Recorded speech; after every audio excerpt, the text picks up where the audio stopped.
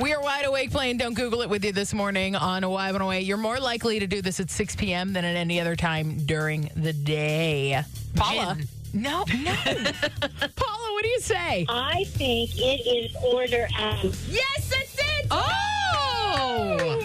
Is that what you're doing on a Friday night at 6 o'clock? A lot of times I do.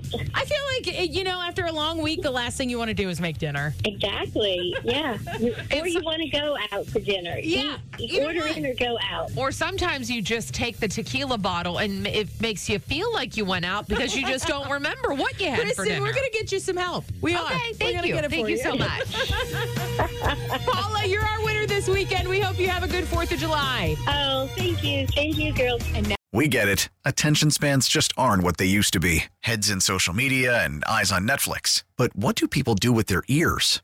Well, for one, they're listening to audio. Americans spend 4.4 hours with audio every day. Oh, and you want the proof? Well, you just sat through this ad that's now approaching 30 seconds. What could you say to a potential customer in 30 seconds? Let Odyssey put together a media plan tailor-made for your unique marketing needs. Advertise with Odyssey. Visit ads.odyssey.com.